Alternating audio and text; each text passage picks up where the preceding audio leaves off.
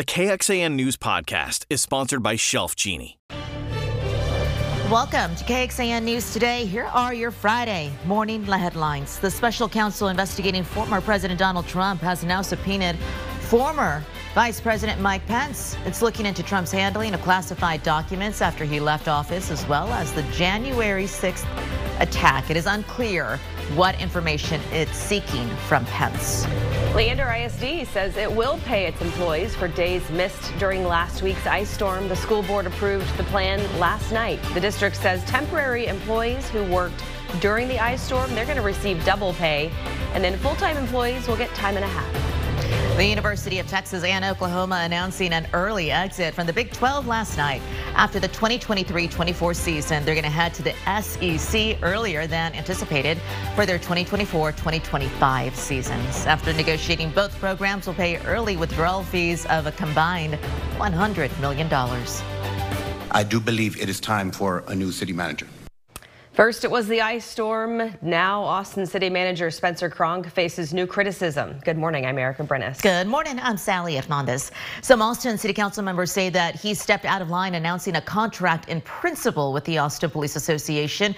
Cronk was already under scrutiny for how the city handled last week's ice storm. The City Council had an item on its agenda just yesterday, and it was directing the city manager to negotiate not a 4-year deal, but a 1-year agreement with the police association.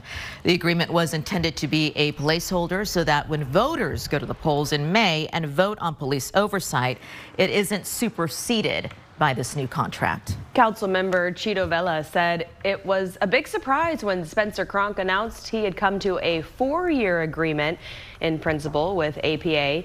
It's going to be added to the list of reasons Vela says it's time for a new city manager. We've asked him to make sure that we are okay with a 4-year contract before presenting it to the public as a done deal, the way that I saw at the press conference and the way that I saw in the press release. So that's another item that I want to discuss with my colleagues. Cronk responded saying officers needed an answer and that a 4-year agreement will cost the city significantly less money than a 1-year deal. He also disagreed that this should have been a surprise to council. For many weeks now, we've had these dates lined up. We have been briefing council both in executive session and in the public around these negotiations. These negotiations are public. The president of the police association said they were within, quote, roughly 5 hours of getting a 4-year deal signed. He said APA is not going to negotiate a 1-year deal while they also work to finalize a 4-year one. This police contract conversation wasn't on the council's radar, though, when they decided to put Cronk's employment on their agenda yesterday. It was originally because of the ice storm concern. We will not know, though, of any decision that they made for Spencer Cronk last night for at least a couple of days. When we go in depth here, in May of 2021, Austin voters voted against Proposition F, which would have changed Austin city government to what's known as a strong mayor system, something most cities have. Now, under that system, the city manager's position is dissolved or reduced, and the powers are passed on to the mayor of the city, who then has veto powers. The council can override the mayor's veto with a 2/3 vote. Now, also, the mayor is able to hire and fire the police chief, for example, without council approval. That's not the case today. But again, voters said no to that proposal. First warning weather with meteorologist Kristen Curry. Good morning and happy Friday. We begin with a look at what's going on radar. We do have a little bit of light rain trying to squeeze into San Saba County. This is not going to be heavy. It's not going to be severe. Just a little bit of moisture we're trying to squeeze out of those clouds. So it's a 10% chance of rain just this morning, really pretty much through sunrise. And then we're done. And we've got more sunshine behind those clouds later today. As you're walking out the door, just know your Friday morning is starting chilly. We're in the 40s and 50s area wide. You want to make sure you've got that jacket. We're down to 49 in Georgetown, 48, Rockdale, 50 here in Austin. We've got those 40s out across the hill country. The winds, did you notice them picking up overnight? You're certainly going to notice them walking out the door. We've got wind gusts coming straight out of the north, 15 to 25 miles per hour. And unfortunately, yes, those are going to be here for most of the day. But the temperatures are also going to be a talker because yesterday we hit the mid 70s. Today, Not the case. We're only expected to reach those 50s today and make that those mid 50s. Forecast high 56 here in Austin. That 10% chance of rain I've included for this morning, that is not likely to bring us anything in the way of meaningful rain, and we stay dry over the weekend. So coming up, the pesky winds. I'm going to time match your windcast for you. We'll talk more about the widespread freezes we could see tonight and again tomorrow night. And then we're tracking some Valentine's Day rain, but I don't think it's going to completely wash out the holiday. I'm showing you what I'm looking at coming up in about 10 to 15 minutes. Okay, Kristen, thank you. Austin ISD's interim superintendent addressed claims that the district has a backlog of more than 800 students who may need special education. There are court filings from an ongoing lawsuit with the district, and it revealed the records. The Texas Education Agency has an ongoing investigation into the special education department. One of the issues is a shortage of special education teachers who specialize in evaluating these students. KXAN's Nabil Ramadna takes a further look into the issue. We're sorry. I mean, this is the problem that has been going on for quite some time. Interim Superintendent Matias Segura says AISD must do better when it comes to special education evaluations. The number is dynamic.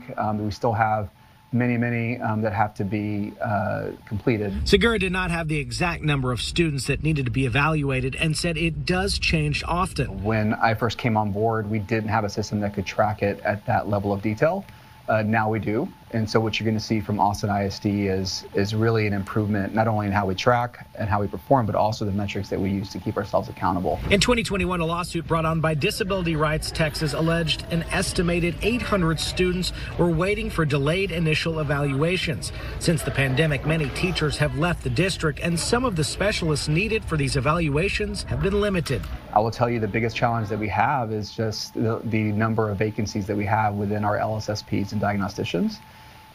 We have about 70 positions, of which only 23 are filled. The district has added incentives. This summer, they announced a $1,500 sign-on bonus for special education teachers, but that's still an area of need. All of these challenges must be addressed to fix the issue. This is not a 6-month fix. This is a 18-month fix to really get it to where it needs to be. And that's Segura's main goal. It is a significant amount of work, and it's really the focus of my time here as interim superintendent. Nabil Ramadna, KXAN News. Accountability after Uvalde. We're going to press the head of DPS on why some officers will not be disciplined. Weighing in on expanding I-35, what the plans look like and how people feel about the project. New details are out tied to the law enforcement response to the Uvalde shooting last May. It took 77 minutes until officers reached the classroom and took down the gunman. 91 DPS officers were there. Only 2 have faced consequences for their actions on that day. And we learned last night 4 other DPS officers under investigation have been cleared of any kind of wrongdoing. Our Capitol correspondent Monica Madden pressed DPS Director Stephen McCraw about why only 2 will be disciplined in light of the new law enforcement failure. Are other officers that you expect to be disciplined from DPS? No, just the 2. And so you don't expect any other disciplinary action? No. Why have there not been more held accountable? Well, I'm not going to discuss it any further because it's an ongoing matter. When it's completed, the public's going to have all the information, and you will as well, and you'll be able to make that assessment, okay? Sergeant Juan Maldonado was fired in October. DPS served termination papers to suspend Texas Ranger Ryan Kendall in January. He still has the ability to appeal. Runners gearing up to take their marks as the Austin Marathon approaches. Why the race means so much to one racer. Many Texans are dealing with new expenses after the ice storm. How to avoid scams and get your property fixed. The deal is done. Longhorns are bolting the Big 12 after one more full season of competition. We'll tell you how that affects scheduling and a little bit more coming up. This KXAN News podcast is brought to you by Shelf Genie. I'm Rosie Newberry from KXAN Studio 512. Considering replacing your kitchen cabinets? Struggling to find or reach things? Go to shelfgenie.com/Austin. Shelf Genie designs custom pull-out shelves for your existing cabinets, adding convenience and value to the most used room in your home. Shelf Genie custom pull-out shelves, everything in reach. Good Friday morning, a beautiful shot over the downtown Austin skyline, lit up, looking nice, crisp and cool out there. Cool front headed in right now. Kristen's talking about that this morning for a chillier weekend ahead. The Austin Marathon is 9 days away, a week from Sunday. Thousands of runners will make their way through 26 miles of Austin streets. Yeah, each runner has a story behind their reason to train for that big endurance race like this. And KXAN's Noah Gross shows us how the marathon will highlight one man's passion to serve and protect. Matt Harmatuck was not born in Austin, but I got here as quick as I could and found his purpose early. Nobody was going to mess up my goal of being an Austin police officer. Now, after 28 years, Harmatuck's time with the Austin Police Department is coming to a close. There's never a perfect time to leave it. I can leave here knowing that I did my part, if not met, but exceeded the expectation of what people put on me. Now, as Harmatuck said, there may never be a perfect time to leave, but he sure may have found the perfect way to exit at the Austin Marathon, which will wrap up here at 9th in Congress. He's going to run an extra 1.8 miles, yes, for a total of 28 to honor 28 years with APD. I think it's going to be an emotional moment, but I don't know if I'm going to be, super smiley and happy, huggy Matt, or if it's going to hit me hard. Over 30 marathons and 13 full-distance Ironmans under his belt. These runs aren't just to stay in shape for Harmatuck. It's a chance to take a step back from the stresses that come with being an officer. You need to have some positive coping mechanism to deal with that. And for me, it's running and triathlon. And it's getting away from having friends that have nothing to do with that community and just grounding yourself. You are an Ironman. A career in service that spanned decades coming to a close his way. It feels right, and it feels right to me that this is the way I'm going to go out, because when I cross that line, I'm done. I'm wrapping it up. Reflecting on a memorable career, one step at a time. Noah Gross, KXAN News. Harmatuck is the one who came up with Heroes Day at Dell Children's Medical Center. Really? Oh, what a special guy. He is, yeah. And the Austin Marathon is special for so many people. It's more than just a race. Marathoners are running for a cause. Organizers believe in giving back to the community, and it sparked the Austin Marathon Gives program. In the last 8 years, the program raised more than $4 million for Central Texas charities. So when runners sign up, they get to pick the local charity that they want to raise money for. By the way, not too late to sign up. Good to know. And heads up, the race will have a major impact on traffic on race day on Sunday, February 19th. 26 miles of Austin roads, they're going to be off limits to drivers, and some streets will close on Friday. Those are mainly in the downtown area near the start and finish. Organizers say Austin police will allow crossings at major intersections, but that's only going to be able to happen when there are no runners present. Here is a snapshot of the route. The race starts downtown on Congress Avenue. You can see the route goes far south to Ben White and then up South 1st Street, then near the UT and Hyde Park areas. Runners will then go east, then turn back and head to the finish line on Congress near the state capitol.